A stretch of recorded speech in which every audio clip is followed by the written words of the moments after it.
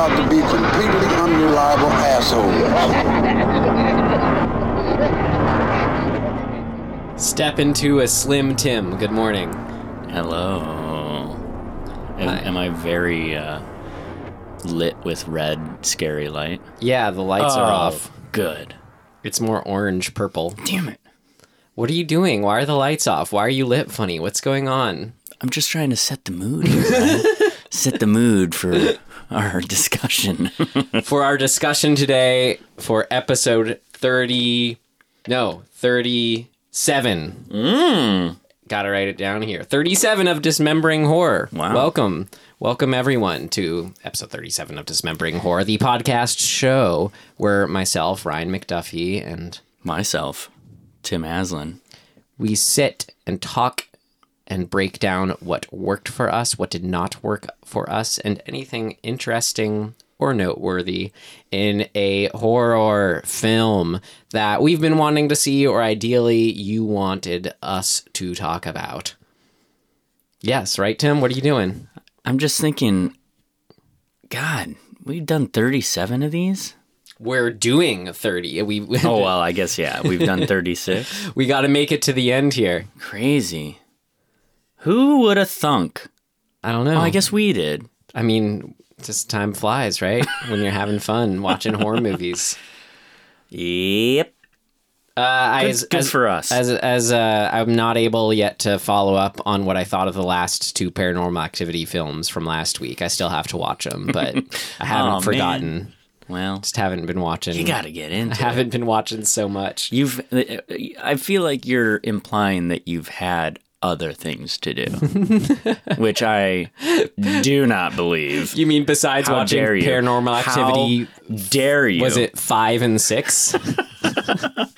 It's the ones that have like extra names on them. Yeah. You know, because they're so far into it, they have to start. Well, I like changing for the title. the series. I mean, the series that we're watching. We just watched the first film in a series, which you mean keeps this the week? titles. Which keeps the titles simpler. It's Wrong Yeah. Turn 1, Wrong Turn 2, Wrong Turn 3. What a discovery to find out that there are like 7 of them. I think there might be 8. Too. Oh my God. I'm hoping there are 8. So yeah, this was actually originally this film. Like Wrong Turn was kind of a favorite of mine. Like when it came out in high school, like me and my friends. Oh my God. And so I thought I'd always wanted, being curious what Wrong Turn 2 was. So I wanted to use this show as an excuse to watch it. And then I think you saw that, or no, it was my friend who was kind of like, no, I'd rather, have you guys talk about the less obscure ones. It's kind of like, that's, the only kind of the Right. limited audience feedback we've gotten.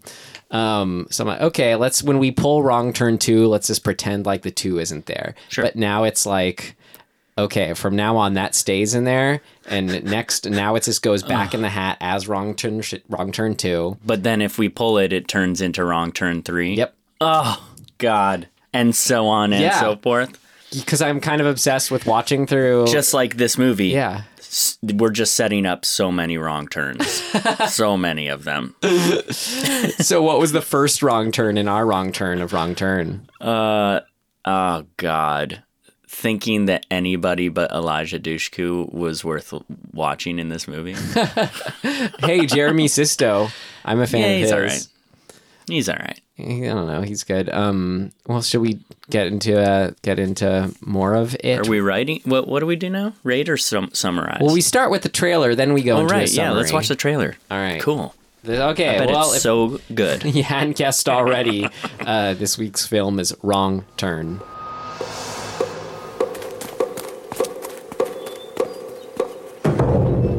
Hello?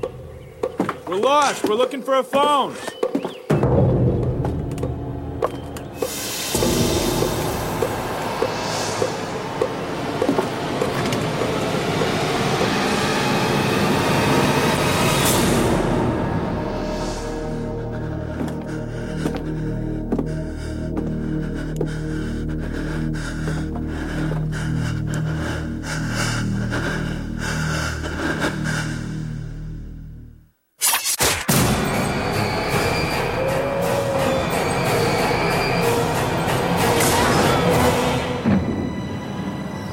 Sweetheart, Baby, seriously, this isn't funny.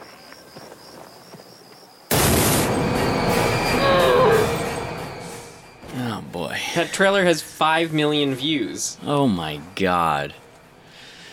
Oh my god. Oh, Ryan. That trailer was kind of especially bad, or was it just me? I think it's the movie. Yeah, but I mean, yeah. But like, There's so much going on in this era yeah. that I think is worth, picking at a little bit. Well, there was hardly any dialogue in the trailer, which what does true. that speak to? Yeah. Well, yeah. No kidding. Okay, the summary. kidding. Do you want to do the summary? Should we do the summary? I have a summary. You have one? Yeah. Okay, go for it. But I think that I'm gonna want your Okay, addition I've got to it. I've got a summary. Ready?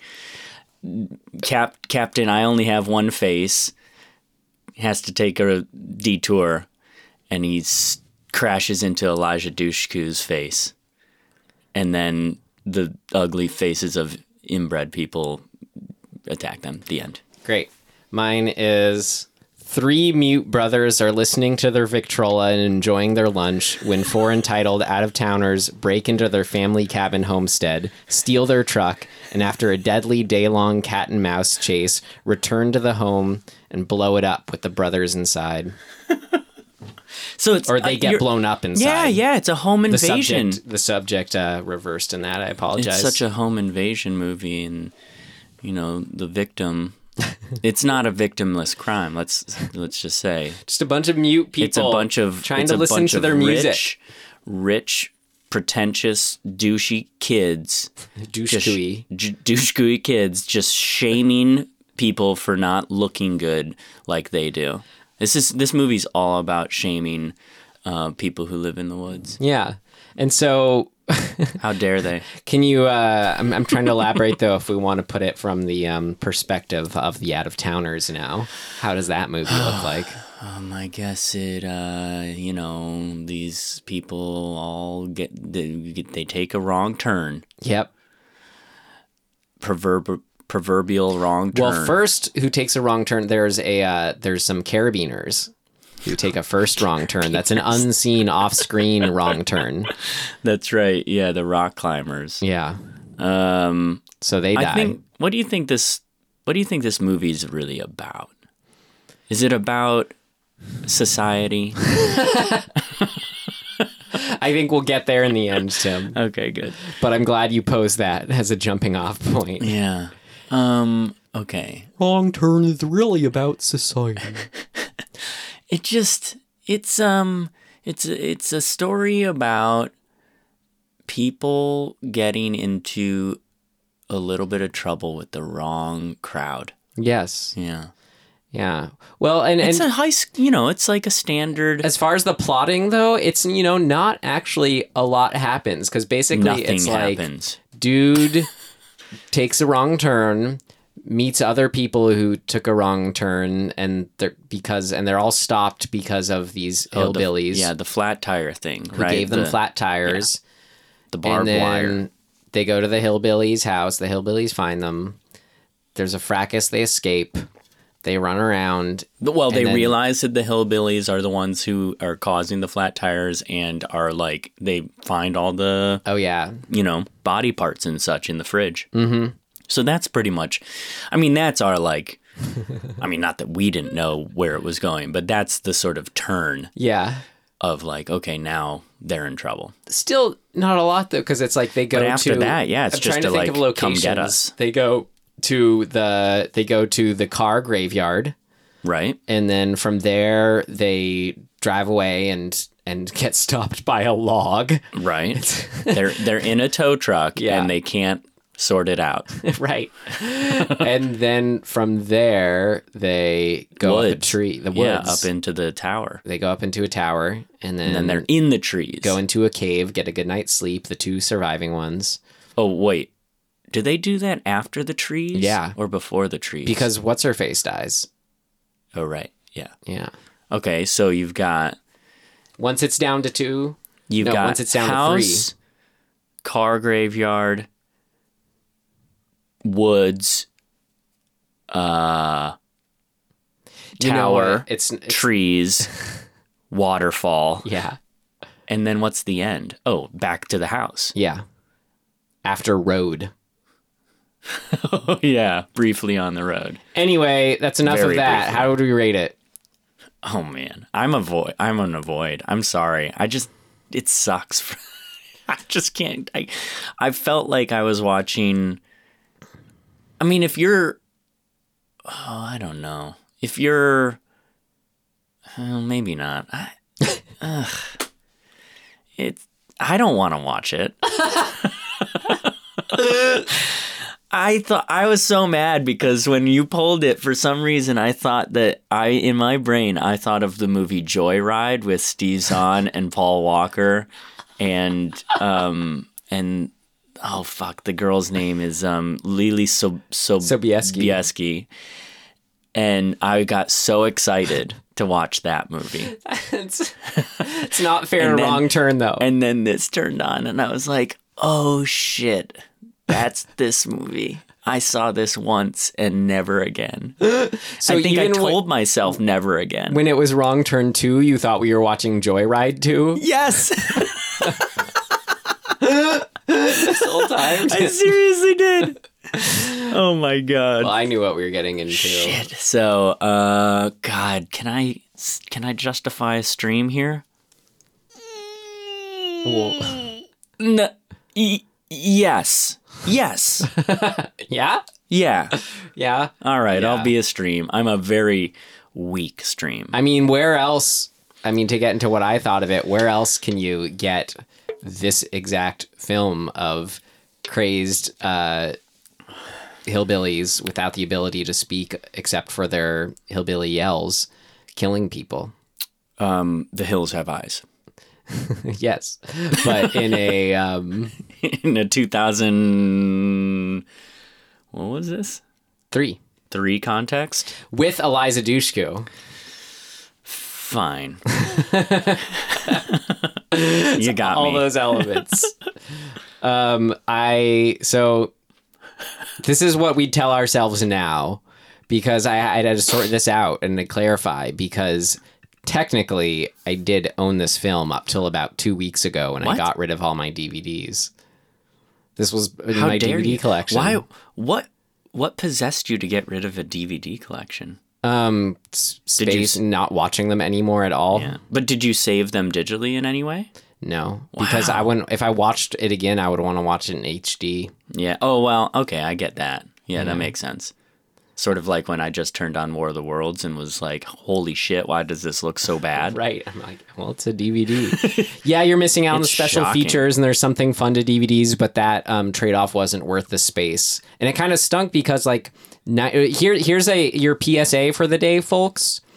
90. I went with. I had so many DVDs, and I was expecting to get at least something back from Amoeba for them, but 90% of them they couldn't like pay for because I had transferred them to a slip sleeve, like a giant binder thing, and when it's in there, like something about the ring, like the edge of the Oh. DVD ring, like just when it's in Decay- there. like, Something gets deteriorates or stuck on something? there or messes it up in a little way. Oh, man. So, like, yeah, 90% of my DVDs they weren't able to give me anything for. I was pretty, That's crazy. bummed about that. So, yeah, keep them in the cases if you're actually looking to, want to keep them in good condition. Damn. Good to know. Like, I just don't. I was so excited when I it's don't like, oh, I'm just plan on going to getting finally rid of just them. transfer them all when I'm moving to this. Anyways, that's your PSA for the day. So, oh yeah, so sorry, my rating. So even though, it's like, well, do I say own it or buy it because I did buy it? No, right now in my life, I have to demote it one level to rent it I can't believe you. because I still love things about this stupid movie. Oh, well, at least you acknowledge that. I love things about this brilliant film that's a commentary on society just in general. You know, As you said. I'm going to toot my own horn here for like 1 second. I realize who Elijah Dushku reminds me of a little bit. She looks kind of like a girl I dated very briefly. Yay. Well, good for you and your horn. Yep. That girl ended up using me to get back with her ex-boyfriend. I was like, oh, okay, I get it. Well, bye. You had that. Yep. So should we get into what worked? Yeah. What worked for you? What worked for you? It worked like a charm, Smith. What worked for you?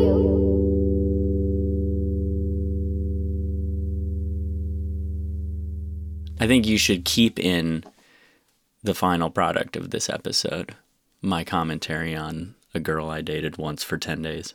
Sure. All right, per request. There it is, Tim. So, as I just said, I actually love things about this stupid movie. I don't... And you're going to have to... I get it, but I don't get it. So you better explain. So I don't know if I can pitch it effectively because I admittedly, it's wrapped up quite heavily in nostalgia for me. Mm-hmm. Like this out of going to see sort of like actually so many stupid horror movies of the aughts during high school, the early mid aughts, like, you know, Darkness Falls and just all these other, you know, things that were just like fear.com.com. All of a sudden, Joyride, Jeepers Creepers, like that was all that same era, right? Yeah, so good ones. But another one that we went and saw just because the premise. Get crazy. The Jeepers Creepers isn't good. And Wrong Turn, we went and saw. And you know what? There's just something about it. It was just the premise itself. Eliza Dushku, Jeremy Sisto. The premise. Yeah, the premise itself. Just so what I actually love about this movie, like just to sort of get into it, anytime the hillbillies are doing anything or making any kind of sound, like they have their just doing things default sounds, and then when they're talking to each other, yeah, you know, I don't even get what, like, who came up with that even as an idea? That's what's so good about. I don't get it. And then when they, and like amidst that, they also have their war howls when it's like, oh yeah, remind me of Swamp. Okay, like I don't even understand like what to take away from that. Like, what's the logic of them being the way they are? So, because they're like they're really more like, in my mind, they're more like cavemen. Well, it's the sort of, it's their take. Like in the trailer, you folks weren't able to read it, but in the trailer, there are all these texts coming up saying, like, trying to set up this film as if, I guess it is a legend of sorts, where there's people who are multi generations of inbreds, and what does that look like? You know, what happens to someone when that happens? What do they look like? So this is these filmmakers' response to that. What if? But to bring up, which I was going to try to save for the things of note, but I have access. I have the script downloaded of this. The screenplay. Oh my god! Oh, man, I would love to read this. Right, and a little insight into, you were asking like, where they came up with like them talking and what they're like cavemen. So on page 74, it reads, "A guttural hillbilly cry rises from somewhere below, a cross between a laugh and a dare." So I am utterly speechless. Yes. So, Alan, you son of a bitch. We need to talk. Hey, he's from Cleveland. Alan B. McElroy. So, I mean, and so those are the generics. So I love just about the hillbillies and their sounds and their doings. But like specifically the skinny hillbilly one. Doobie-doo. Did you look up? Does he have a real, like, he must have a name, right? There's Sawtooth. Oh, he's Three Finger. Okay. There's Three Finger, Sawtooth, and One Eye are the three hillbillies. Julian Richings is his name. So I kind of love the whole Three Finger. I kind of love the whole tree sequence. From when they jump out and we were just like, what the hell? They're like jumping out of this tree and just land. I'm like, yeah, Tim, the branches are breaking their fall. You're like, no. Oh, it hurts me so much. I'm just going to have to not say anything until we get to things that didn't work. But it's just like, you have this guy, we'll call him Mr. Serious, who's making the same face the whole movie. It starts with like Mr. It's Desmond Harrington is his name. Mr. Serious. He's our guy from Ghost Ship. Yeah, the guy from Ghost Ship, who's Mr. Serious then too. Mr. Serious jumps out of this tower down on the trees, like, here we go. Just that face, just with the same expression jumping off. There's something just so Is it this hilarious. face? Yeah, that one. Something so hilarious to me and satisfying about just it's the same face dude jumping out onto a trees, and then we have Eliza Dushku doing it too, which is great. Oh, and what's the third girl? The third. Yeah, and her Cry too. McCryerson. Yeah. There's something about the way that they jump too. Yeah. That is just. It's so think it's great. hilarious. Yes. Because I mean, you know what it is? It's like if you just step back for a second, you realize that they're 3 feet off the ground in reality, and the camera is on. Well, so they're 5 feet off the ground. There's a 2 foot like mattress pad under the camera, which is on the ground, right? Like, yeah, and they're jumping onto this mat. And they do it in such a way that really just looks so unnatural. Right. Right? They know, I don't know how to even explain it. It's like if you jumped onto your bed. But it's like you have the shots of these stunt people just like hurtling down through these branches, though. It's kind of amazing. They're flinging around and like miraculously catching themselves by one hand. But it's it's hilarious. It shows it happen. They don't Right. skirt around how do they actually grab onto the branches. They show them land on the thicker branches.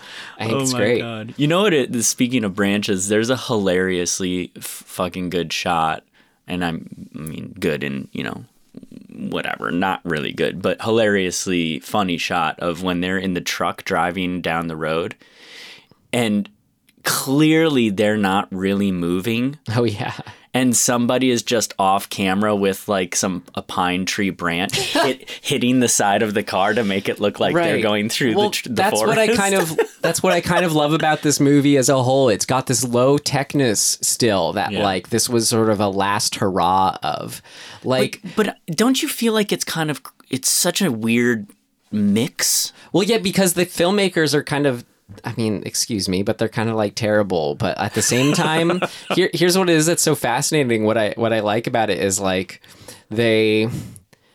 I keep thinking, I was like, God, why do they do this? Why do this? But then I remember, so they're working with these kind of incredible constraints where what I respect and like about it is they actually still went out to this forest and like on trees and stuff like that to shoot this movie. So you want to think though, like, okay, yeah, but when it's a filmmaker who, someone we become an actual fan of, you see them working with those constraints and being really creative and it sort of being a mode of inspiration with those constraints. Mm-hmm. Yet here it's like they just evolve into whatever the most generic thing is, which is, this sounds like things that didn't work. And I'll probably say that again there. But what I'm trying to bring it back to is there's this sort of like endearing fascination on my part of seeing their take on, okay, so in the script here, we got this scene where these people have to fight off hillbillies like 100 feet above ground in these trees. And then I can just imagine them all like, they figured it out. And in doing so, I think they achieved just in their sheer, just how do we get it doneness, just what I, like this is another film geek term. Pure cinema, Tim. 7 seconds of pure cinema where just movies don't get any better than the 7-second sequence of the skinny hillbilly in the tree who's about to get hit and he's making faces at them, is going... Yeah, like that guy's performance is bringing it all together. Just like movies aren't any better than that hillbilly making that sound. You mean 3 fingers? Yeah, 3 fingers. Sorry. And then... Don't malign hillbillies. They have names too. Right. 3 finger is making the noises, faces, and then like when he gets hit by the tree branch that they're holding back, it's like they get the shot of him falling backwards and screaming, and it's just more of just pure cinema, Tim. It's just incredible. Like I'm honestly thrilled at how much you like this. It's that scene. it's really hard for me to find things that like actually worked, but there are shots that the best way I can describe it, well, there's two ways to describe it. You've seen this style of shot before in 70s like slasher slash what's the something at Black Rock or the I can't remember what it is, but it's got sort of it's a lot of long shots. And you can see the film grain and there's sort of atmosphere. Yeah, when it's like super telephoto. Yeah, exactly. And they use that like 2 or 3 times just in single shots, right? And then they cut back to the way the rest of the movie is filmed, which is quite clean. But those shots, I'm like, I like those. They have a very specific feel to them. Those actually feel like Deliverance. That's right. And I'm like, fuck, I wish this whole movie was that. Like if it had all had that kind of style, I think it would have benefited the movie. You may disagree. Because I would prefer, see, that for me is like the Hills Have Eyes remake and the original Hill Have Eyes. They're well done enough that like you want to take them seriously and that you get involved. But for like the kind of performances that these hillbillies give, as well as the main characters, there's an appeal to it that wouldn't be served. Serious? Yeah, it would. With better filmmaking, it wouldn't serve. It wouldn't best bring out, I think, what is working about these film for me. I get it's so that. weird. Wow. Like, you know, it does. I love it is stupid, but I love the kind of stupid it is. Like, it elicits when we're watching it, we're just constantly going like, what? Huh? Well, why are they doing that? No kidding. You know, it's so dumb, but it's what I love about that is has its consistent level of its own inner logic that to me is just so it's kind of fun to like tune into and observe and be fascinated by and just kind of like it's your own like form of improvisation. You can't predict what's going to happen next because like the song is something you just don't understand, is so foreign to you.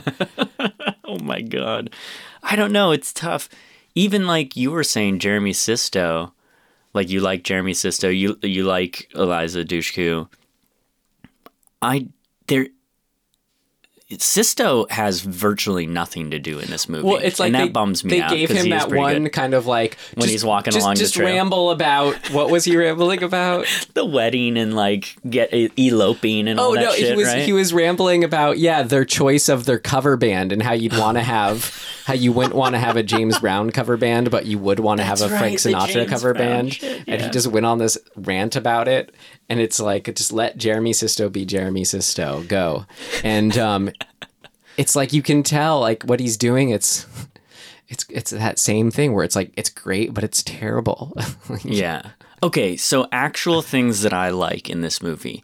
I like Jeremy Sisto. I like the deaths. Yes. So especially the last 3 were my favorite. So let's see if we can get through them because there's only like 7 people. Well, the ones that open the movie that's off screen right. the body, like the dripping blood onto the girl. Yeah, I actually think it's really funny when she's looking up. He's obviously been like grabbed. You hear the noise off screen of him being grabbed and going. Ugh.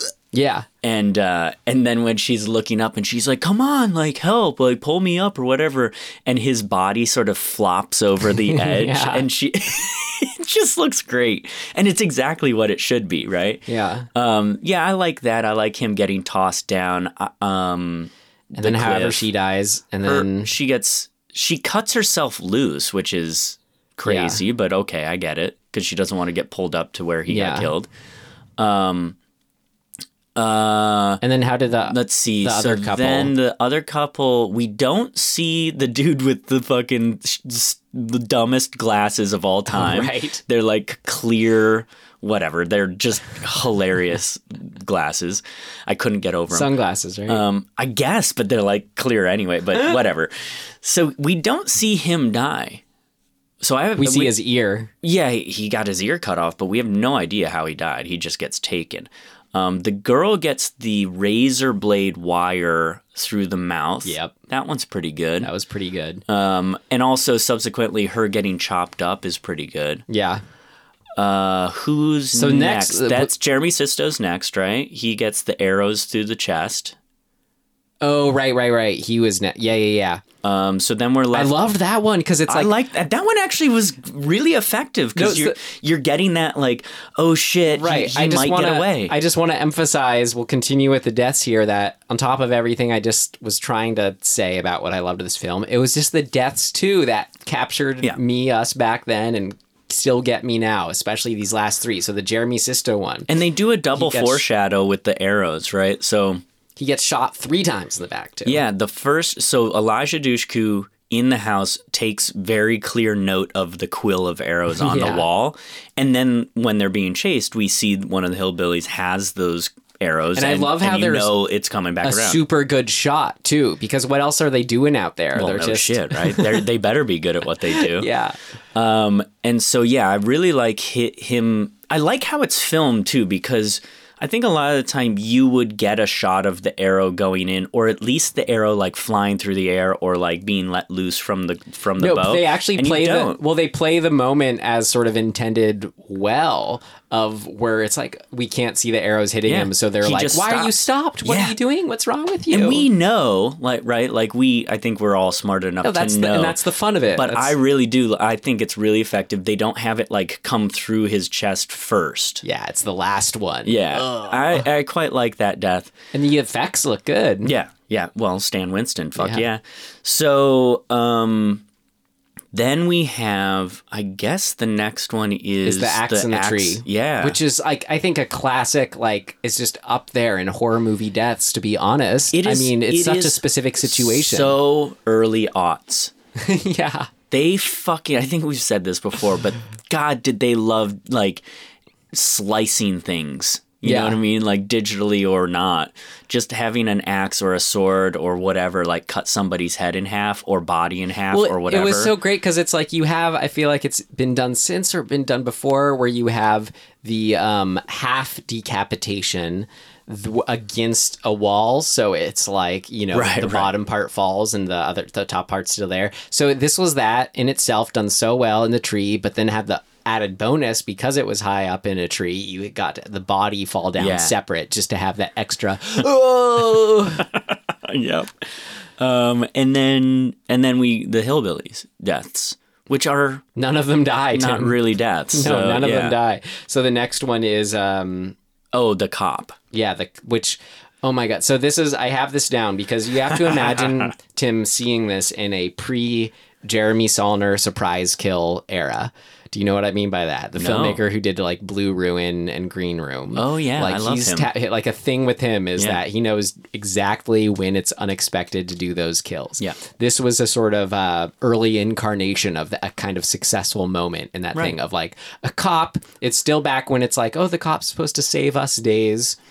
And it Yeah, I would love to go back just film history wise because that trope of the cop showing up and like the savior sort Yeah. of like possible savior showing up and then like getting killed is such a pervasive trope. right, but not like he when usually did wouldn't it get start killed happening? at this point when it came out. He usually wouldn't have gotten killed quite so soon. That was Yeah, so okay. effective about yeah, I it. could see that.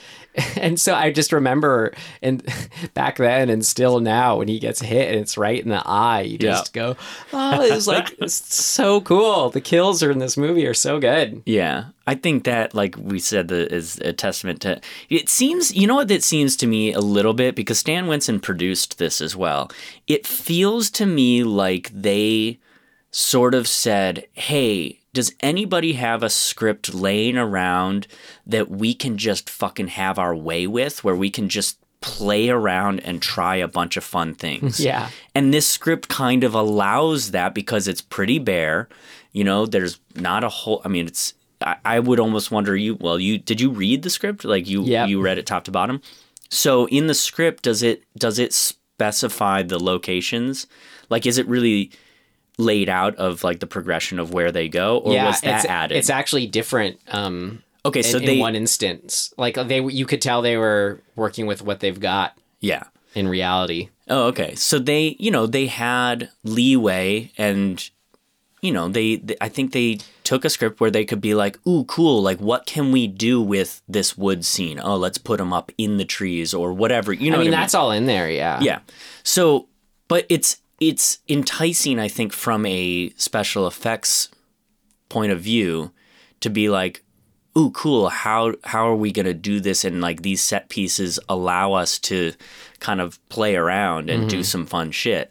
And like just design wise, like how do we design scary hillbillies is like it's a practice in just experimentation with how do we make this look cool and these kills, right? So everything is sort of, I think it seems like it's through the lens of like, a Stan Winston being like, let's just fucking have some fun, dude. Yeah. This is what we do. Like, we're good at it. Let's just fuck the story. Who gives a shit? Let's just make a fun, crazy special effects, mostly practical effect movie.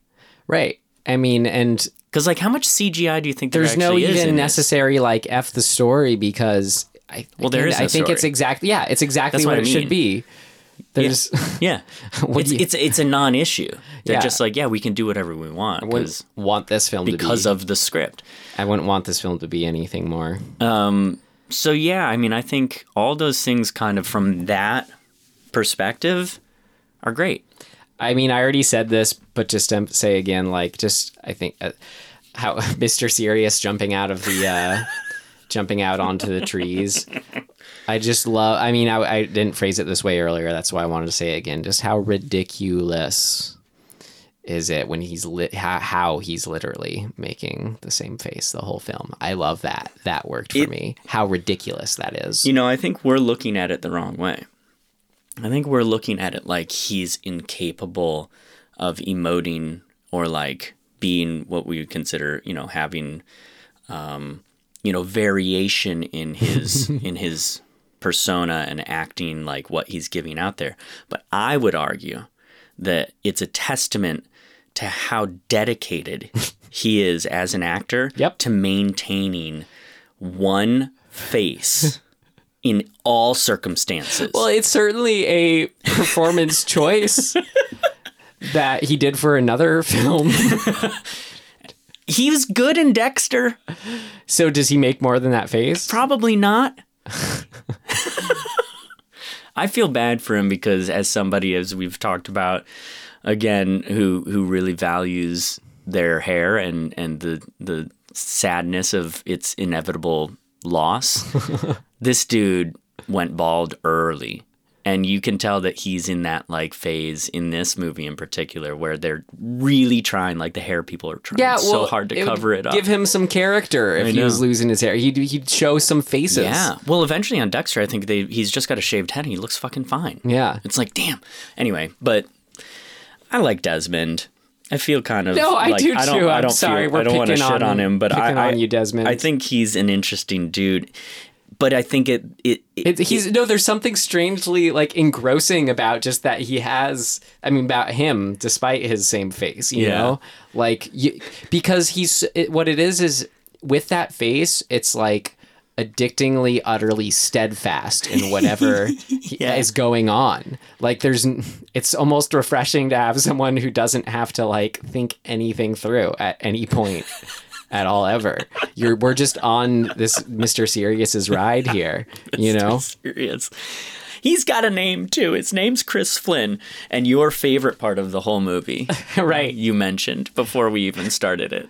What was it, Tim? It was that when he's introduced, he's like, "Hi, I'm Chris Flynn," and Elijah Dushku is like, "Well, hello, Chris Flynn." He like repeats his full name back to him. Always stuck with me. It was in the script. Oh man! So I love that there was the gas station attendant who comes back at the end. Right, it's drinking the Pepto-Bismol. You know that guy's probably still there and is like, "Yeah, I did a movie." I loved him, and I just love the fact that he was in this film. He's Wayne Robson. A Canadian television, stage, voice, and film actor. Oh, so maybe he's more of an actor than... He's Canadian, though. Okay. Well, this film was shot in Canada, yeah. Takes place in West Virginia, shot in Canada. Is there anything else? I'm pretty good. You know what? Here's the one moment that I really like. really like is the we're in the cabin or the house or whatever, and they have to hide. Oh yeah. And they get under the bed, and there's a whole couple sequences of things that like they might get found out, like the blood is dripping toward the dropping of the body right in front of them. Great, you know. Then the blood dripping towards them, which I sort of thought to myself, you don't need to get out of the way. Yeah. You know what I mean? There's sort of this sense of like, oh, if the blood touches you, it's a problem. The blood one wasn't so much threatening risking getting caught. It was just, oh, I don't want it to touch me. Ew, blood. Right. My friend's blood. Right. Yeah.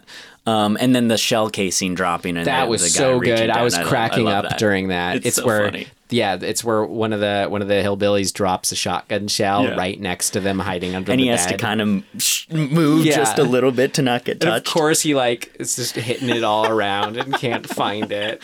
Oh man, yeah. So I like that. That's how fun. much they played it up. I love that. And Desmond having to grab the squeaky spring of the door. Yeah, like that's a great gag.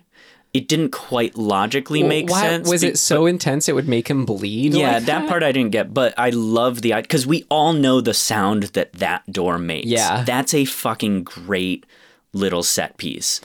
Because Actually, you know what? You remind me of another thing in the sequence everyone's gone through the door and he's the last one to go in through the door, Mr. Serious. Speak now, forever hold my peace, Ryan. I can now say something I just loved was then when it cuts to the hillbilly.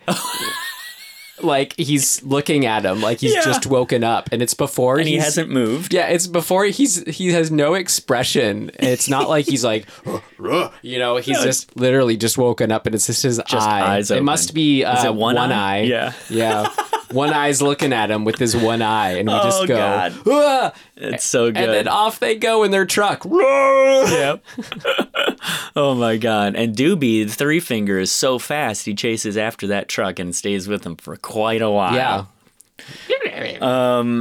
I think that's it for me pretty much, yeah. Yeah. All right, let's do what did not work. It's not ready yet.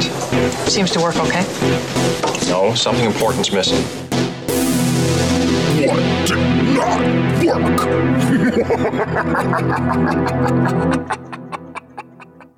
So as much as you or anybody or myself is endeared to Elijah Dushku, she sucks in the first 20 minutes of this movie.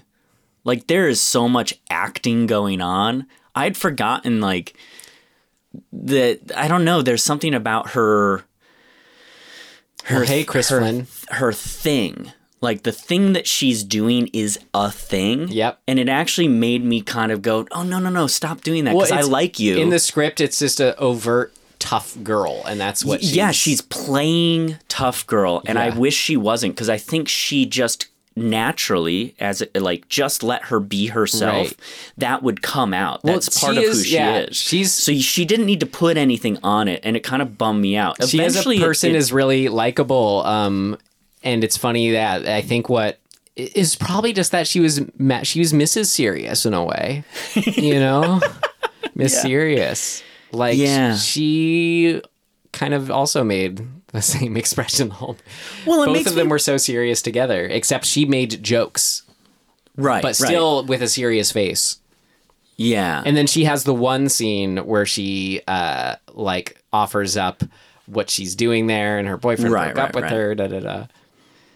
Oh, poor her. So some emotion there. Elijah Dushku should not, I have a hard time feeling sympathy for her getting broken up with. You mean the character? Yeah. She got broken up with, and to point of fact, another dude literally crashes into her. She can't escape dudes wanting to date her. Her monologue about getting broken up with was way longer in the script. Well, I bet it was. Yeah. Oh man. Okay, so some of the acting stuff, I think it's actually a little bit more of writing and kind of how they were told to. Yeah, because again, I could say it's on the nose. That scene with Jeremy Sisto just letting him improvise. It was kind of like I like that.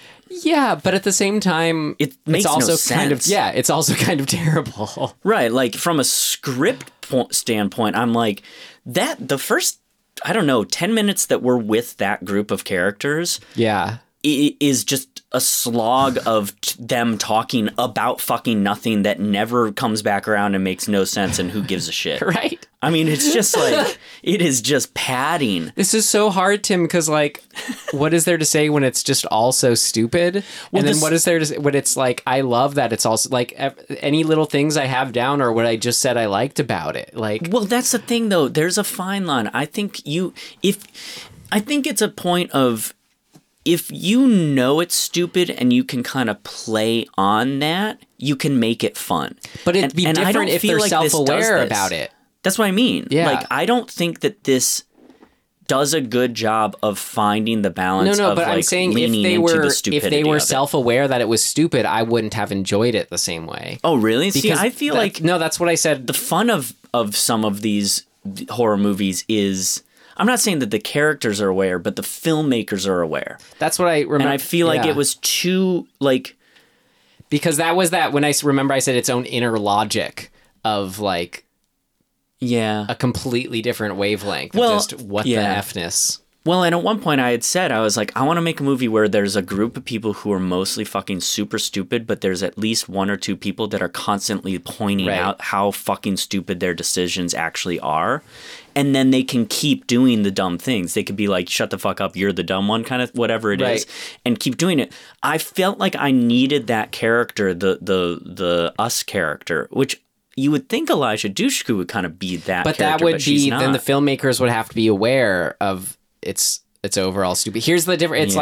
like to make the point again. It's like the difference between The Room, Tommy Wiseau, Mm-hmm. and anything since then. Like he can't do stuff and be in on his own joke. You know, The Room he made completely sincere, and that's why it's his love is put into it, but it's can also the- like his weird vision version of the world, and that's to me that's like the wrong turn. Yeah, it's not The Room, but it's also It's these literally the people's- wrong turn. but it's like these filmmakers. I think it poses an version of the interesting world. question, though, because can the filmmaker and the writer know and be self-referential in how they approach it, but the characters be in that sort of Tommy Wiseau lane? Is that possible? Maybe not. What do you mean? Like the character? You mean the actors? No, the characters.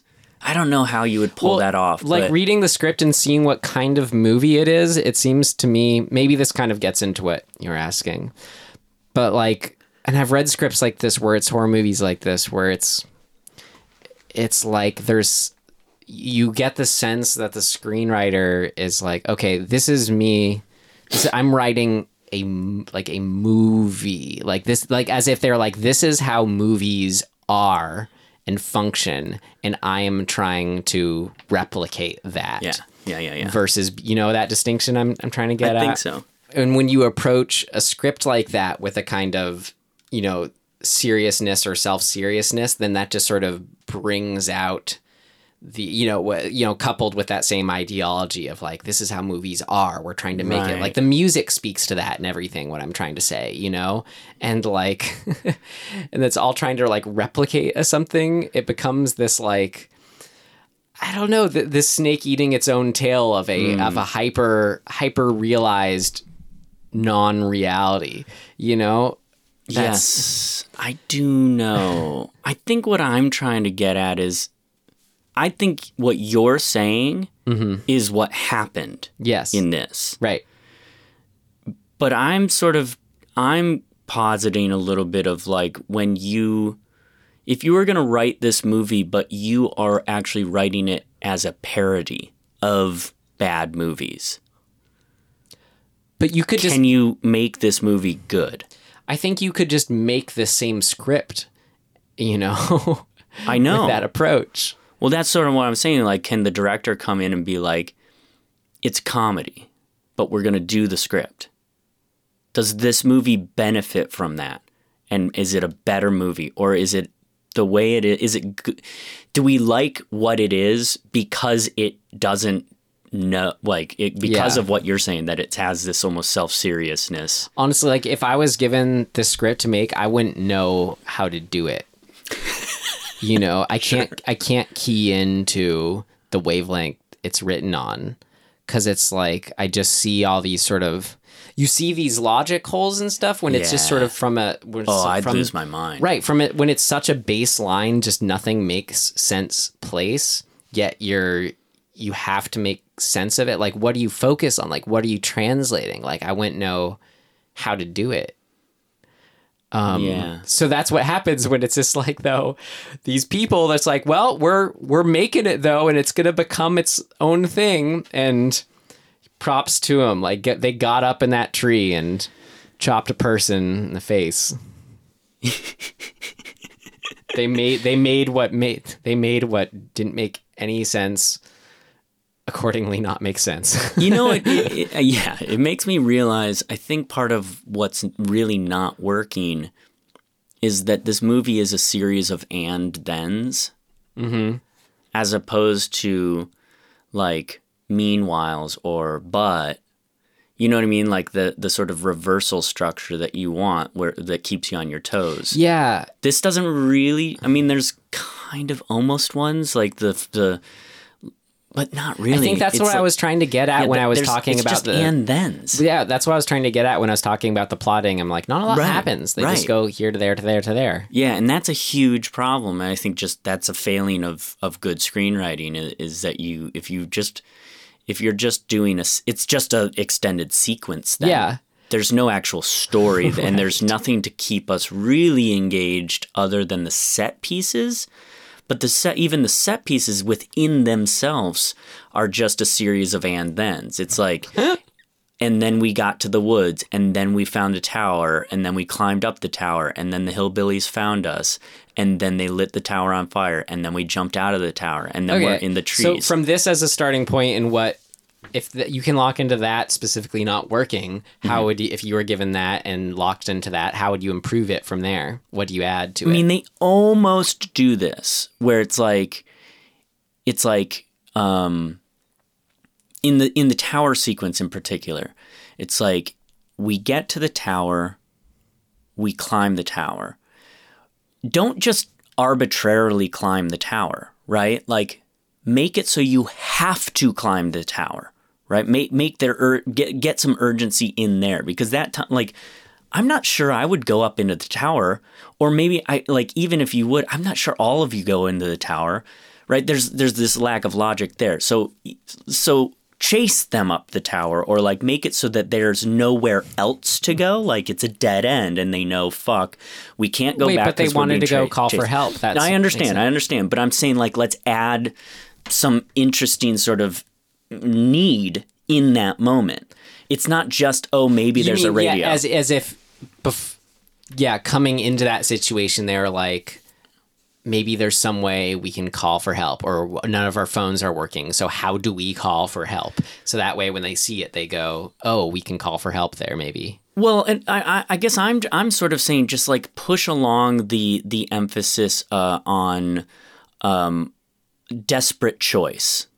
Right? Because from a logic standpoint, yeah, maybe there's a radio or something up there, or maybe they can see, but like, it's a bad decision to go up there. Which the film nor the characters acknowledge. Right. So force them to go, this is our only option. Yeah. We got to get up there. So if if there's a cliff right next to them and they're in sort of a, like the quarry, so to speak. There's no trajectory over the worsening of a situation. Right. So they go up the tower, right? And it's like, rickety ladder. Like play with the rickety ladder. Like do something that can push the story ahead. Like maybe the ladder, like a couple rungs break, so that we know when the hillbillies get up there, maybe they can use that to their advantage. Yeah. When they get into the thing, there's almost a reversal in that they find the radio, right, and they turn the radio on, and they get somebody. Right. That's great, but then the radio squawks too loud, and it attracts give the us guys. like what ifs to latch on to. Yeah. So those things, it's like they almost got a couple of them in there, but they don't quite land. So I just think adding sort of logic would force you to create reversal situations where you're like, oh, sweet, they're going to get out of this, but this happened, so they have to change their tactic, and that causes a bigger problem for them. But there's a solution over there because the rungs of the ladder broke. But you know what I mean? Like, if you keep going down that pathway, I think that it's more interesting as a sequence to watch, and you get behind the characters and you get this push-pull. But without it, you just sit there going, okay, you're going to jump out the window? Yeah. Okay. Like, I guess that's an There's okay no option. like, are you kidding me? Yeah, like, yeah, exactly. There's nobody going, We are, but that's fucking stupid. In fact, they go so far as when she smashes the window and she's like, I'd rather jump out of here than burn alive. And fucking Mr. Serious goes, yeah, she's got a point. And it's like, well, we don't even have a scene. right. There's no fucking... The conflict is just the circumstance. It's like, no. The characters need to have conflict with each other and with the choices they make, not just the fact that they're being chased. So, to me, from a writing standpoint, honing in on those and actually getting into that is exciting. Like, find some fucking shit to get into. But they're like, nah, don't worry about it. Let's just get to the next sequence. Right. Boo. But at least you had Doobie fucking howling. Yeah. So I know that made up for everything. But again, it's like you say all that, but then like if I want to make a better movie. Right. But no. I'm sorry. You say all that, but I would not take back the experience of how much fun it was watching that with you and yelling at them for nothing of this makes sense. Now that's true. And I think that's a little bit kind of what I was sort of getting at, I guess, where it's like, if you know that this is if you're making a movie where the characters are fucking so dumb, can you make that movie knowing that you know? No, because then it wouldn't be, I mean, yes, but as far as then our experience watching it, it wouldn't be fun because we aren't yelling at this illogic. We're just sort of, we're just sort of laughing at us being, I don't know, man. Yeah. It's an interesting. Well, it sort paradox. of gets me thinking, like, for the value in the shittiness, right? Like things I have down, like when I say like I had this in what did not work, how the fact that it plays it as when they fall asleep in the cave together, that like there's like a hillbilly all of a sudden just like slashing out of nowhere, and they both wake up as if they had the same dream, like we're woken from the same nightmare. I'm like, what? But then so I had that in what didn't work, but now it's like then and now I'm like, yeah, but I love that. Like that illogic and what everything I said before. And it made me sort of think maybe this is kind of in summation that for a slasher film, I kind of want it to be at this like thrown together like logic level. There's always the excitement of the like, what are you doing? Don't go down there. Scream Art is the smart slasher. There's an example that maybe helps in the sort of what if distinction. Mm-hmm. It knows. Of actually being with the characters, you're with the film, you're with the filmmakers, everything's smart about it. But it's different watching, like, I loved Scream 4 and rewatched the original Scream and thought it held up. But it's like, it's a different appeal watching that and the Friday the 13th and Wrong Turn in this case, you know? Yeah, but where does this movie live in your life? What does that mean? What I mean is... It says a very special place. I have my movie stub saved. Jesus. What I mean is, where in your life do you put this movie back on and, like, revel in it? Do you? Yeah, you know when I mean? have a horror movie podcast. No. You can't use that. That doesn't count. I mean, probably I could see putting it on like with my friends I discovered it with when we're like in our 50s, you know, just cuz. No, I think that's valid. Yeah. Again, the nostalgia aspect, though. Right. Do you have more stuff? No. I do. And what did not work? I mean... It's stupid. What? I wouldn't even get into fucking continuity on this movie. It's not worth it. But I love it is so of this time period, and it's something that always has bothered me, even when I was in the acting world and I would go to a set. In particular, commercials do this. The wardrobe on certain films it's all brand new shit, right? It's like the wardrobe department went out and bought, brand new packaged Hanes t-shirts. Mm-hmm. And they pull them out and they say, here's your costume. And I kind of am like, well, this ain't a costume. It's like my character didn't just pull this off the fucking rack at Target. You know what I mean? So, and it shows, it's so obvious, Yeah. like when you see that, and it sucks. I just think it's a lazy fucking thing. Like, have people have wardrobe that is lived in, that real people would wear, not this fucking Just like one more person out in the woods. That blue halter top thing or whatever that the Jeremy Sisto's fiance is wearing stays pristinely clean throughout. Even though they're rolling around and running through the woods and shit. Right. It's funny. No, I did just say sarcastically, kind of like, oh yeah, have one more person out in the woods. Like, yeah, but it's a small budget thing. No, actually, no. This was like a big budget. They have, I'm sure, a costumer and costume assistant, all that stuff. 100%. That's my problem. It's like whoever was making those decisions was keeping their shit clean. Yeah. And it's like, no, fucking no way. And even like Elijah Dushku, she gets a little bit like dirty, but she's wearing a fucking white tank top. And by the end of it, it's got like one smudge and one blood mark on it. Like, that's it. It's like, no, like that's an important part of us buying in. And when you don't do it, and I just feel like the late 90s and early 2000s were notorious for that shit. Well, it was like they are having, it's sort of indicative of their whole, not late life crisis of like, how do we keep, I'm trying to tie it to what I was saying earlier, but as how I said, it was a certain end of a certain mode of filmmaking and filmmaking era. We're now to sort of like do this again. We had to sort of bring back a sort of grit and realism to it, where you would have to have the clothes be more lived in.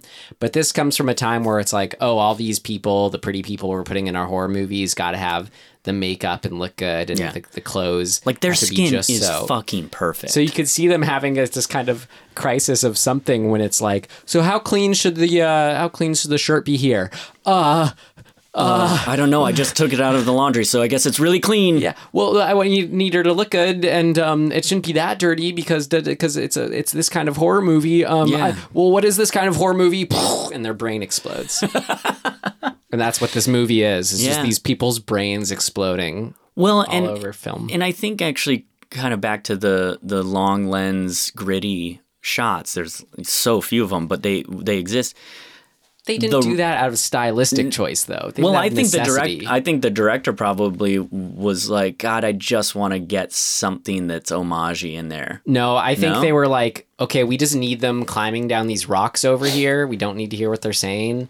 Mm-hmm. Got it. We don't want to fucking bring this camera rig over there. Okay, just put a long lens on it. Sure. That's all it is. I'm telling you. Well, I think what it does is it points out when you cut back to the rest of the filming how way over clean even the filming, like the film, there's no film grit, like it's not a gritty movie at all, which kind of belies the movie. Well, also like right? the end of a certain era can be, you know, represented in it's the pre-digital when film sort of, because film was always working to get less and less grainy and better in that sense. So this reached the cleanest looking film can get. Yeah, for a movie that's set out in the middle of the fucking woods and should be dirty and the hillbillies are disgusting and dirty. It's like that to me is just like, why make it clean? Why? Because that is, again, that's that wrestling act that I think they were caught up in. Definitely. We got put in these blue lights everywhere.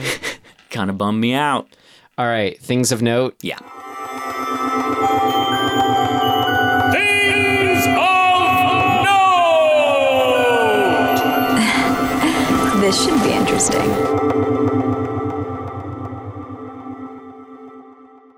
Well, The opening montage, do you think that if the people in the photos were still alive, how do you think they would feel?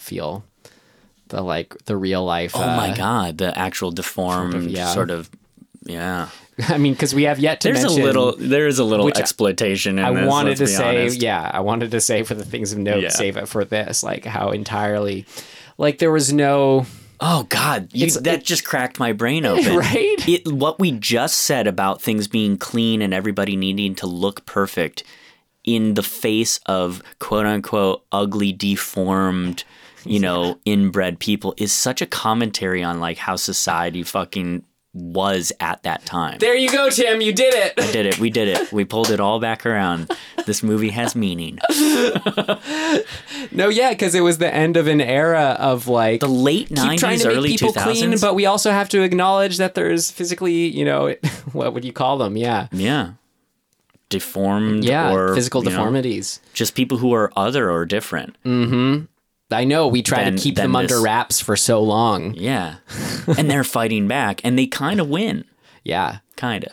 And maybe that's the sort of catharsis behind these Yeah. films, why it is great and why there's 8 of them, is like getting to see the hillbillies fight back against these. Well, that's what I wonder about how this is going to go, because I think that's part of why Friday the 13th is so pleasurable. Like, not the first one or even the second one in too much. But Once it gets to actual Jason. The rest of the Jason ones, it's really just an exercise in us taking pleasure in watching Jason kill these stereotypes. Well, right? it's stereotypes who emblemize sort of like the perfection and carefreeness of youth. Right.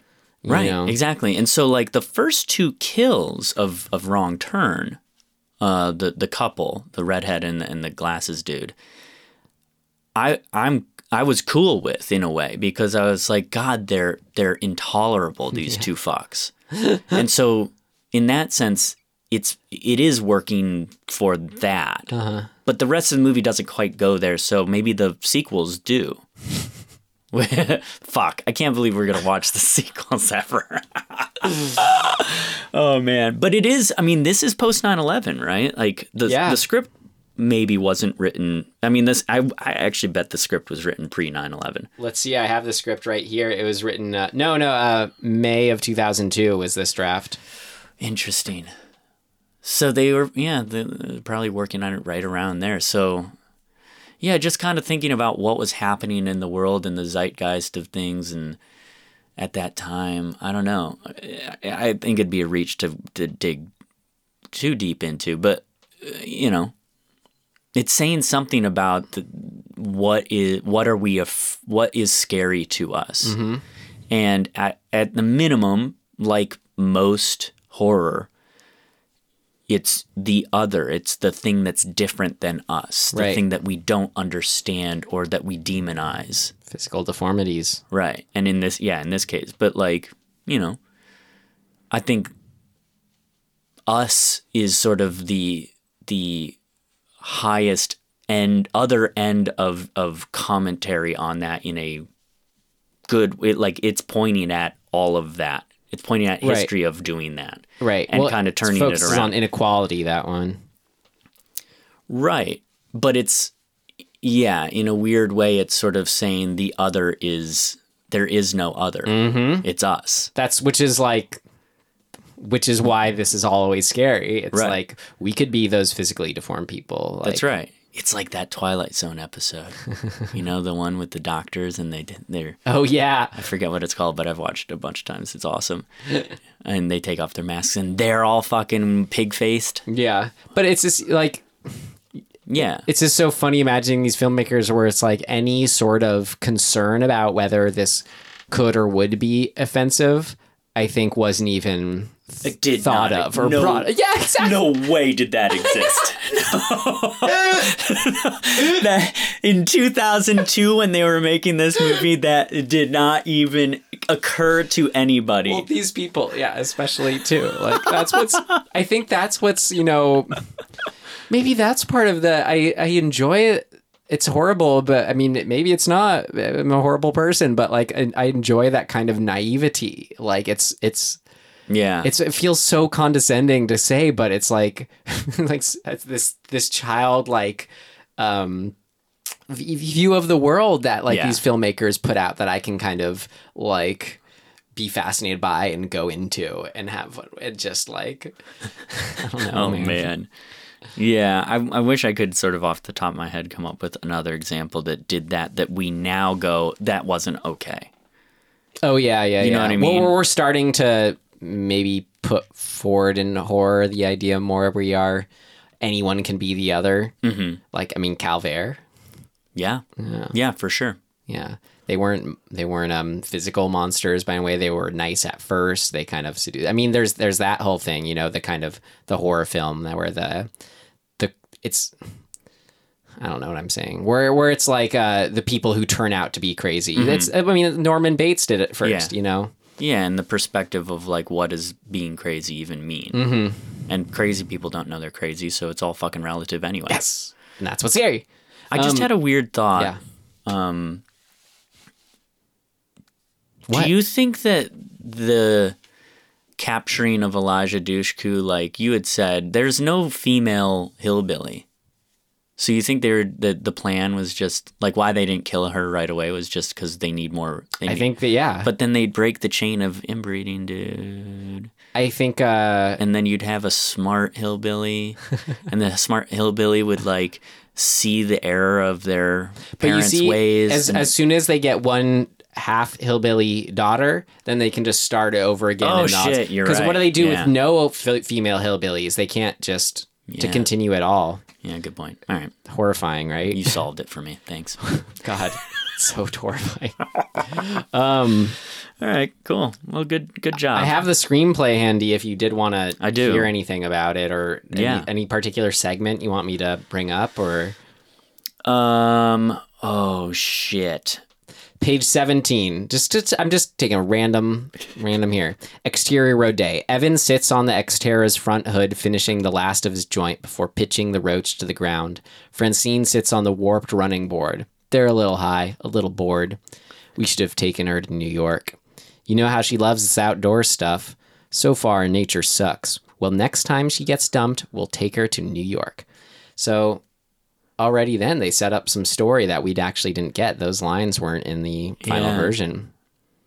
Yeah. That's actually, so maybe to get me, thing of note to pull from, like when I briefly kind of glazed over the script in preparing for this, the sort of a big difference that I thought was interesting was the whole, them hiding out in the waterfall was supposed to be a mine shaft that they hide out in. Huh. And if there was going to be a sex scene, they did the exact thing that we were saying, where it was like, this could be your last day alive, you know, kind of sex scene.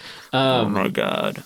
But you wonder if I wonder if this was maybe they were just like, okay, don't have time for that because we're all in this cave, blah, blah, blah. Or maybe they actually, you know, I will tip my hat to them if they were conscious in cutting it out for the reasons of it would have felt totally out of place for these characters who kind of had like not just no chemistry with each other, but no chemistry with themselves. You mean the charisma vacuum that is Mr. Serious? Right. What was this rated? But it was funny because probably R. I can't find it. What the hell? I don't. So mine shaft. Oh yeah. So it was but there's some different things about the mine shaft sequence. So no sex scene. Or originally was a sex scene. There was a snake encounter when they first get into it. And so you'd like this, Tim, after Jesse's whole breakup monologue or, you know, about her breaking up, there's the action line in the script. Adam smiles at her sympathetically. Well, he's incapable of that. Yeah, he doesn't. So I think, and that's what was supposed to lead into the sex scene, I think. You know, from that smile. But like Chris Flynn's name is Adam in the script? Mm-hmm. Wow. Why'd they change that? Chris Flynn is so much more exciting and cool and serious. Chris Flynn. But that was pretty funny. You know, once they saw maybe that his character wouldn't smile at this point in the movie after shooting this much, they were just like, cut it out. It would just feel a little too, a sex scene. It would feel kind of devoid of like, I don't know, any kind of You know, he'd feel like how he does in Ghost Ship, where he's a murderer. Like, Yeah. It's a Yeah, creep up, you know? for sure. It is rated R, you're right. um, Yeah. Well, also, yeah, it And- would feel weird to have him be like, even their flirting felt fucking weird. yeah, it was the non-flirting. If they were thought it was based on. Oh yeah, so if oh yeah, and then you know how how I was ragging on them waking up to the hillbilly in the waterfall. That must have been improvised because originally it was that at the end they wake up from like they hear at the entrance of a mine shaft the sound of a hillbilly stepping on a mouse and like the hillbilly making a noise. Okay. And so that's what just sort of picks up the whole chase again. Because right now in the film, it's like they're just like, They just wander we better off. get going. Yeah. Go find a road. Yeah. Interesting. Well, yeah, like I think I said to you at one point, and of course, yeah, it's almost like you had said, I like suggest, I was like, if this were me, I would do X, Y, and Z, and that would be it. And you were like, yeah, then we'd have no money or movie. And it'd be like, yeah, this whole movie is predicated on you can't do anything logical or else we do not have a movie. Right. So, Or no, but I mean, what have we seen in kind of good, you know, better slasher films or better horror films is they think of just sort of but that reasons to get them stuck or whatever. that's right. This doesn't even do that. Yeah. So that you don't have this movie. Okay, Tim, Anyway. I got a big thing of note here because okay. I would be remiss not to mention this at all. So humor me, listeners, and Tim Aslan, thank you. But this film inspired what was amongst me and my same friends that we saw this film with. We came up with our own, after sort of, you know, in high school, you're always driving each other around and stuff in people's cars. Shotgun, you know, to get the front seat. To shotgun the front seat. Yeah. We kept finding that a lot of inconsistencies with that system. People had different sort of their different sort of take on it. The like rules. people, yeah, exactly. So we came up with, and I think I tip my hat to Ramsey, who just kind of started So saying, you had a friend named Ramsey? Yeah, I I do. had a friend named Ramsey, but you pronounce it Rumsey. well, Rumsey. Ramsey. I think he just started like after we saw the movie, just kind of came liked saying, just got a kick out of Eliza Dushku in that movie, you know, making the same face, and would just start saying like Dushku, like her name, Dushku, and it just sort of caught in our heads. So we came up with our own system of shotgun called, that we still use to this day, called Dushku. And it extended to like when we're all staying at like one of their cabins and like we're getting dibs on the bed, we'll say, oh, I Dushku that bed. Oh my God. And like for this large now group of friends, when we all go up to the cabin, we got to follow the Dushku rules whenever we're driving to town. And it's like you... This is literally the broiest thing I've ever heard you like talk about. Oh, I thought you were going to say are it the was opposite of the a nerdiest bro. thing. But to call it a doucheku is like seems like a thing a frat guy would come up with, and you are not Why? a frat guy. I don't know. It's weird. That's what I think we are and were. It's Go on. idiosyncratic and Yeah, odd, well, which that's is for more, sure. I think. But it just, you know, took on its own life that That's we amazing. continued. So, like, for example, some of the rules. So it's like, what happens, Tim, if you and someone else say shotgun at the exact same time? It's a shotgun jinx. I think we would ham and eggs, which was our like we had a whole thing of like you nose goes. I think some people call it nose nose goes goes. it. So it's the first person to touch their nose, but if that was a tie, you had to take a knee. So you're saying you and did if- have your own system for it? Oh, we had a whole thing of we called it ham and eggs. So like somebody would be like ham and eggs, and it would go nose first, and if there was any sort of tie or just question of who got it, it was knee next. You had to take a knee, and if you were as a tie on that, you'd have to put your thumb on a table. Okay. Or something. I forget. I think that's what we did. So we had this whole fucking series of things, and you would see it happen too, where it's like somebody would preempt they just put their finger to their nose, and you wouldn't even know what you were like ham and eggsing, but they would put But their specifically, do you think, okay, did that ever happen in a shotgun jinx situation? oh yeah, I'm sure it cool. did. Yeah. So you and your friends did have a similar we had our own thing. something in place. So how about let's say This was with Rumsey. someone says shotgun, but forgets something inside and has to go get it. Right. Is their previous shotgun negated? Oh God, I don't know. So this happened. So no, for our rules of Dushku, it's as soon as you're outside is when you can say it. Also, the driver has to have heard it, I believe with our shotgun, or it does not have to hear it. you had to, the car had to be in sight. Right. I believe That's ours too. No. The car, it can just be outside is the Dushku rule. Like just as long as you get outside. Yeah, I think we had to see the car and then. Fuck, there was something about, like, touching the door handle. Mm-hmm. Like you could, if you touched the door handle first. So I think it was that if somebody called shotgun and you took off and you got to the car first and touched the door handle, it negated their shotgun call.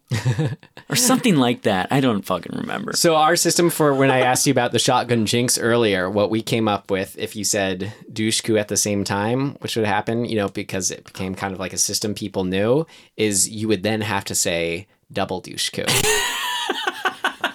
But then if you double Dushku'd at the same time, God, I may be wrong. We aren't driving around forever anymore. Forgive me, guys, if I'm forgetting this. But double Dushku jinx means I'm pretty sure it gets negated to a third member if they're there who wasn't trying to get the Dushku, or it's driver's choice. Oh, maybe ours was a jinx. If you shotgun jinxed, you had to run and touch the door handle first. Maybe that's what ours was. Okay. I don't remember. So that's hilarious. I've forgotten about all this kind of shit. This among my friends, we became the lawmakers of this. Called it the High Dushku Council members. Wow. The ones who all right. Now we've tipped into nerd. No, we have scratched the surface. So continue to humor me, Tim, okay. And audience. So every, now let's say every 8 years something will come up or so where it's like, well, what, a new thing we hadn't thought of before, or, a new sort of instance that had to be worked out. So may I read an email exchange until you tell me to stop? Please read it. Start with this first one from, I'm reading this without permission from my friend Ramsey to myself and Jesse. I think you should post this unredacted. Hi, Jesse. Ryan and I hung out on his birthday and ended up in disagreement over interpretation of Dushku law. We require you to weigh in on the matter. The disagreement stems from the use of double Dushku. It comes from an interaction I had with Brendan Lucas. After successfully calling Dushku on Ryan's car, Brendan managed to get me to utter double Dushku at the same time as he did. Common interpretation of Dushku holds that two individuals saying it at the same time results in both being relegated to the back. There you go. That's what happens. So does double Dushku only come into play when two people call Dushku at the same time, i.e. is it a step in the process? Or is double Dushku its own rule that can come into play at any time despite being most commonly used to create a resolution after two people Dushku at the same time? One side contends that double Dushku can only be invoked after two participants call Dushku at the same time. It's a step, not a rule. Thus, there is no legal basis for even considering a wider interpretation of the law. This point of view also lends a moralistic argument in favor of its narrow interpretation, contending that the very nature of getting an individual to utter double Dushku in that manner lends itself to the use of dishonesty to obtain Dushku, which the council member finds to be at odds with the very core of the Dushku system.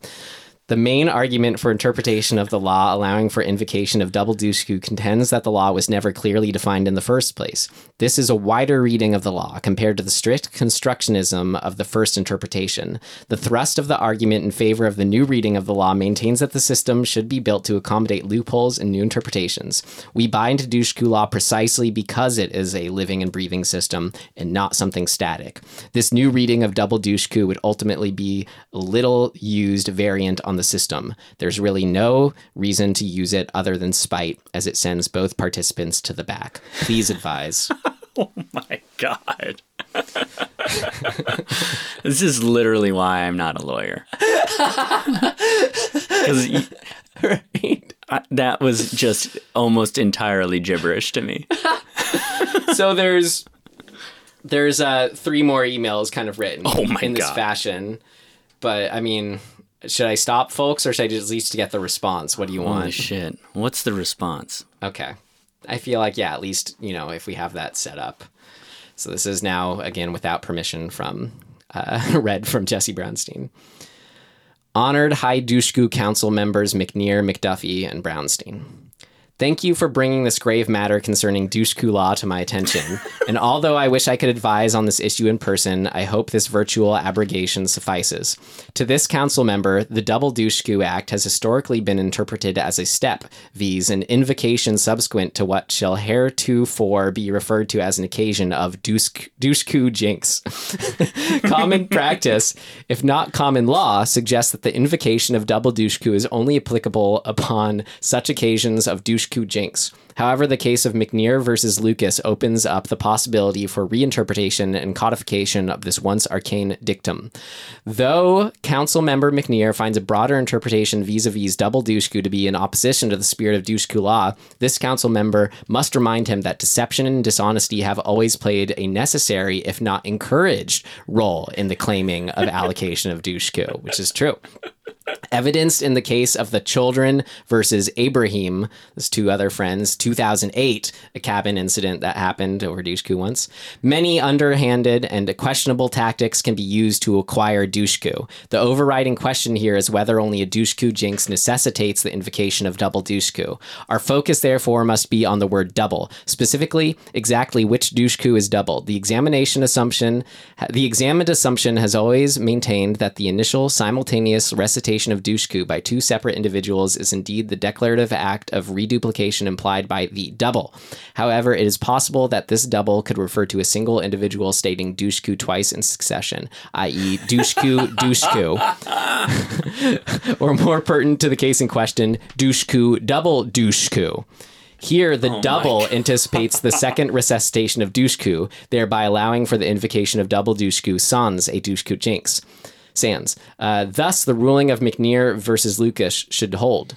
It is the opinion of this council member, however, that should we choose to reinterpret the Double Dushku Act in this manner, the following stipulation must be made. The individual attempting to inveigle Dushku from its rightful claimant can only say Dushku, Double Dushku, and no other variant thereupon. Effectively, no other word but double must separate the two spoken Dushkus. Otherwise, the Double Dushku punishment is invalidated. I encourage any further questions or clarifications on this matter. Yours in Dushku, Jesse Brownstein, HDC. Oh my God. Thank you, everyone. But, I just needed to say Dushku. Did you count how many times I said Dushku? No. Fucking 40. This is Tim. That's what just continually will forever tickle me. As little does Eliza Dushku know. Ryan, I'm going to tell you a little secret. Uh-huh. She knows. The Dushku so knows. Her name is Dushku.